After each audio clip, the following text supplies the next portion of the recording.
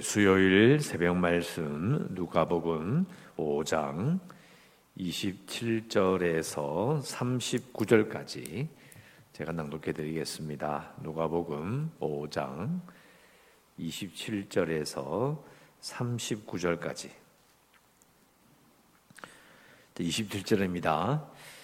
그 후에 예수께서 나가사 레위라 하는 세리가 세관에 앉아 있는 것을 보시고 나를 따르라 하시니 그가 모든 것을 버리고 일어나 따르니라.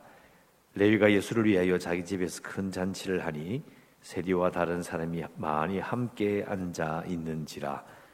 바리새인과 그들의 서기관들이 그 제자들을 비방하여 이르되 너희가 어찌하여 세리와 죄인과 함께 먹고 마시느냐. 예수께서 대답하여 이르시되 건강한 자에게는 의사가 쓸데없고 병든 자에게라야 쓸데있나니 내가 의인을 부르러 온 것이 아니요 죄인을 불러 회개시키러 왔노라. 그들이 예수께 말하되 요한의 제자는 자주 근심하며 기도하고 바리새인의 제자들도 또한 그리하되 당신의 제자들은 먹고 마시나이다. 예수께서 그들에게 이르시되 혼인집 손님들이 신랑과 함께 있을 때에 너희가 그 손님으로 금식하게 할 수 있느냐? 그러나 그날에 이르러 그들이 신랑을 빼앗기리니 그날에는 금식할 것이니라. 또 비유하여 이르시되 새 옷에서 한 조각을 찢어 낡은 옷에 붙이는 자가 없나니 만일 그렇게 하면 새 옷을 찢을 뿐이요 또 새 옷에서 찢은 조각이 낡은 것에 어울리지 아니하리라. 새 포도주를 낡은 가죽 부대에 넣는 자가 없나니 만일 그렇게 하면 새 포도주가 부대를 터뜨려 포도주가 쏟아지고 부대도 못 쓰게 되리라. 새 포도주는 새 부대에 넣어야 할 것이니라. 묵은 포도주를 마시고 새 것을 원하는 자가 없나니 이는 묵은 것이 좋다 하미니라. 아멘. 오늘 읽으신 말씀 27절부터 쭉 나오는 말씀을 보시면은 우리 보통 이제 우리가 그냥 지나가는 부분이 뭐냐면 누가복음에서 여기 나오는 레위라고 하는 세리가 잔치를 베푸는 요 장면, 누가복음에서는 처음으로 잔치가 나옵니다. 마태복음 비교해보면 금방 알 수가 있는데요, 잔치가 처음 나오는데 그 잔치가 죄인들과의 잔치입니다. 자, 이제 27절에 보시면 우리는 레위라 하는 세리가 나오는데요, 예수님께서 레위를 부르시죠. 근데 이 세리라는 것을 우리가 로마 시대에 살지 않기 때문에 잘 느낌이 없어요. 그런데 세리는 그 당시에 가장 인기가 없는 직업이기도 하고 또 거의 강도보다도 더 악랄한 존재로 생각했습니다. 세금을 걷어서 로마에 바쳐야 되기 때문이죠. 뭐 11조를 내는, 그러니까 10%의 세금이 원래 있었고 거기다가 로마가 세금을 20%를 더 먹였기 때문에 정말 힘들었을 겁니다. 그러니까 그 20%의 세금을 가져가는 그 일을 하는 세리들, 또 그 세리가 거기다가 자기가 더 많이 걷어서 자기 돈으로 착복하는 그런 일까지도 있었기 때문에 정말 악랄한 존재의 대명사가 바로 세리였습니다. 그리고 로마나 이제 헤롯을 위해서 일하기 때문에 또 당연히 이방인과 접촉할 수밖에 없죠. 두 가지 문제가 있었던 겁니다. 예배드리러 올 때 이방인과 접촉했기 때문에 유대인임에도 불구하고 이방인과 접촉한 자이므로 부정한 자로 여겨졌고, 두 번째는 자꾸 이방인과 만나니까 이 정치적인 혐의, 적과 내통한다라는 그런 오해를 많이 받았습니다. 골치 아픈 거죠. 사람들이 세리하면 절레절레 머리를 흔들 정도로 싫어하던 사람이 바로 세리였다. 그런데 이 세리를 불러서 이제 27절에 말씀하시잖아요. 그냥 부른 것도 아니고 나를 따르라 이렇게 말씀하셨어요. 그러니까 28절 그가 모든 것을 버리고 일어나 따르니라. 29절 레위가 예수를 위하여 자기 집에서 큰 잔치를 하니, 누가복음에 잔치가 처음 나온다. 가만 생각해 보면은 이 죄인들을 데리고 또 죄인 중에서 가장 악랄한 존재였던 세리가 잔치를 베푸는데 예수님이 거기에 갔다. 이건 보통 문제가 아닌 겁니다. 그러면서 이제 잘 보시면 세리와 다른 사람이 많이 함께 앉아 있는지라라고 되어 있는데요. 영어로 보면 세리의 큰 무리들과 다른 사람들 이렇게 되어 있어요. 그러니까 잔치에 모인 사람들의 대부분이 레위와 같은 세리였던 거예요. 이제 광경을 생각해 볼 수 있습니다. 그래서 세리가 워낙 악랄한 존재로 사람들에게 막 욕도 얻어먹고 이러다 보니까 친구가 없는 거예요. 그들의 친구는 누구냐? 세리인 거죠. 다른 사람들에게 이렇게 흔히 왕따 당하는 거죠. 따돌림을 당하기 때문에 함께 식사할 수 있는 사람은 사실은 세리밖에 없는 거예요. 우리가 이제 모양이 그려지는 거죠. 예수님께서 이 레위가 베푼 잔치에 갔을 때에 그 잔치에 모인 사람들의 구성원이 이제 쭉 보이는 거죠. 그 당시에 유대인들이 정말 싫어하던 사람이 전부 다 모여 있는 거예요. 그냥 뭐 개인적으로 좀 마음에 안 들어 이러는 게 아니고 모든 사람이 저 진짜 나쁜 놈들인데 이 전부 다 모여 있는 거예요. 거기에 예수님이 계시는 거예요. 우리 이걸 잘 기억해야 합니다. 이게 이제 주일날 또 설교할 때 말씀드릴 계속 말하고 있는 이 하나님 나라에 대한 것과 연결되기 때문이죠. 또 이것도 다음에 말씀드리고요. 자, 모양새가 그래요. 그런데 30절에 바리새인과 그들의 서기관들이 그 제자들을 비방하여 이르되 너희가 어찌하여 세리와 죄인과 함께 먹고 마시느냐. 잔치에 모인 사람들을 보니까 바로 29절에 세리와 다른 사람 이렇게 돼 있잖아요. 그러니까 세리와 죄인이 이렇게 되는 거예요. 그러니까 세리들과 함께 모인 사람들도 다 죄인인 거예요. 어떻게 그럴 수 있느냐? 이렇게 공격을 했습니다. 그랬더니 이제 31절에 예수님께서 말씀하시죠. 건강한 자에게는 의사가 쓸데없고 병든 자에게라야 쓸데있나니 내가 의인을 부르러 온 것이 아니요 죄인을 불러 회개시키러 왔노라. 자, 여기 나오는 32절에 내가 의인을 부르러 온 것이 아니고 죄인을 불러 회개시키러 왔다. 이 말이 아주 간단한 예수님 자신의 사명 선언입니다. 선언문으로 생각할 수 있어요. 우리는 민족 중에 역사적 사명을 띠고 이 땅에 태어났다. 그죠? 국민헌장하고 똑같은 말이에요. 그런 식의 선포인 거예요. 나는 여기 뭐 하러 왔다는 거예요. 이것을 하러 왔다 하면서 하신 말씀이 죄인을 불러 회개시키러 왔다. 요약하면 이 말이죠. 자, 죄인을 불러 회개시킨다는 말을 표현을 살짝 바꾸면 이런 말이 돼요.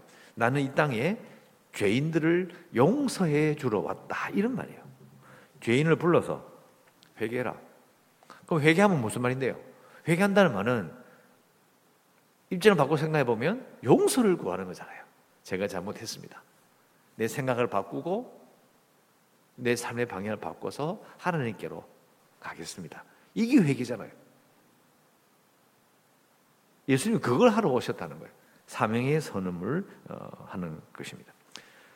앞에 말씀드린 것처럼 이 레위라는 세리가 주님을 따르게 되고 그 세리가 베푼 잔치에 가장 악랄한 존재라고 사람들이 싫어하는, 극렬히 싫어하는 세리와 죄인들이 쫙 모이는 그 모양새가 바로 예수님이 말씀하시는 하나님 나라인 거예요. 이 땅에 죄인들을 불러 모으는, 그들을 용서하러 오시는 하나님 나라, 또 그것을 문을 여시는 메시아의 모습을 보게 되는 겁니다. 그래서 새로운 시대는, 하나님 나라는 하나님께서 용서하는 시대가 왔다라는 그런 의미가 되는 겁니다. 자, 이 부분 더 자세하게는 주일에 또 설교 때 말씀을 드리고요. 그러니까 이게 하나님 나라가 왜 눈에 보이지 않느냐? 우리 생각할 때는 뭐 이렇게 나라 이름이 바뀌고, 그죠? 왕이 바뀌고, 뭔가 눈에 보이는 뭐 그런 게 보여야 되는데 그렇게 보이는 것이 아니라 오늘 말씀처럼 레위라는 세리가 주님을 따르게 되고 그 사람을 통해서 죄인으로 여겨졌던 자들이 예수님과 함께 잔치에 참석하는 것이 하나님 나라인 거예요. 세상 사람들이 볼 때는 기가 막힌 거예요. 유대인들이 볼 때도 기가 막힌 거예요. 뭐 이런 놈들이 다 모여가지고 어떻게 메시아라고 주장하는, 자신이 그리스도라고 주장하는 사람이 어떻게 이런 죄인들과 함께 이게 무슨 모양새인가, 이런 뜻이에요. 이럴 수는 없다라는 거죠. 일단은 여기까지는 기록이 됐고요. 그 뒤에 이런 기록은 되질 않지만은, 네, 이어서 이제 그들이 묻습니다. 33절에 그들이 예수님께 물어요. 근데 이 그들은 누구냐? 30절에 나오는 바리새인과 서기관들이 계속 물어요. 그래서 갑자기 우리 생각에는 좀 맥락이 맞지 않는 질문을 하죠. 요한의 제자는 자주 금식하며 기도하고, 바리새인의 제자들도 또한 그리 하는데 당신의 제자들은 먹고 마시나이다. 이제 그 세리와 그 세리 친구들과 함께 모여서 잔치하는 걸 보니까 이게 좀 이상하다 이거예요. 앞에 말한 것은 뭐 죄인을 불러 회개시키러 왔노라, 특별히 할 말은 없는데 꼬투리를 잡다 보니까, 아니 쭉 소식을 들어보고 어떻게 하는지를 살펴보니까 왜 영적인 그런 훈련을 하지 않습니까? 왜 금식을 하지 않습니까?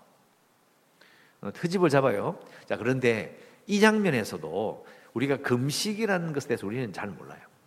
우리는 보통 우리 금식하면, 요즘 우리 개신교나 아니면 한국교회도 뭐 특별하게 금식을 강조하진 않습니다. 개인적으로 기도하고 싶은 일이 있을 때에 금식을 하고, 저도 어릴 때 배웠던 것은 정말 목숨을 걸 만한 중요한 일이 있을 때 금식을 하라. 금식을 밥 먹듯이 하면 몸에 좋지 않으니까 하지 말라, 뭐 이런 식으로 듣는 정도인데, 유대인들에게 특히 금식은 우리가 생각하는 금식과는 의미가 조금 달라요. 요한의 제자들이나 바리새인들의 제자들이 금식을 했던 이유는요, 기다린다는 표시인 거예요. 하나님 나라가 와야 되는데 아직 오지 않았다. 이 현실이 슬픔인 거예요. 너무 슬픈 거예요. 왜 하나님 나라가 아직 오지 않느냐. 그러니까 수백 년을 유대인들은 하나님 나라, 다윗의 나라가 이 땅에 이루어지길 바라며 그것을 기다리고 있다는 표시가 금식인 겁니다. 그래서 계속해서 회개하고 자신을 낮추고 하나님의 자비를 계속 구하는 것이 금식 기도였던 겁니다. 그러니까 유대인들은 생활 속에서 정말 그런 영적인 소망을 가지고 계속 금식해서 왔던 거예요. 이게 얼마나 대단한 영적인 전통입니까? 우리가 이렇게 영적인 전통을, 금식을 지켜왔는데 도대체 뭐 하는 겁니까? 이렇게 물은 거예요. 근데 예수님은 뭐라 말씀하셨습니까? 34절에 혼인집 손님들이 신랑과 함께 있을 때에 너희가 그 손님으로 금식하게 할 수 있느냐? 쉽게 말하면 지금 금식할 때가 아니야, 이런 뜻입니다. 왜? 지금 잔치하고 있잖아요.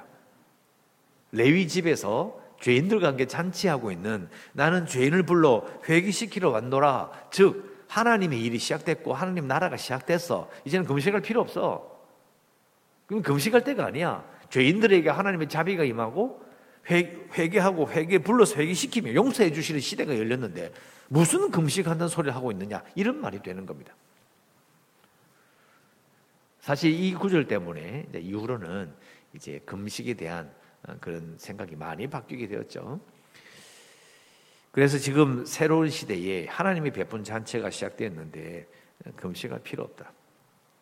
35절, 그러나 그날이 이르러 그들이 신랑을 빼앗기리니 그날에는 금식할 것이니라.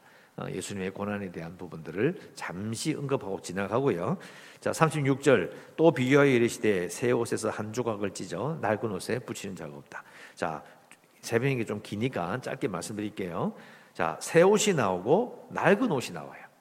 그죠? 그리고 37절에 가면 낡은 가죽 부대가 나오고 새 포도주가 나와요.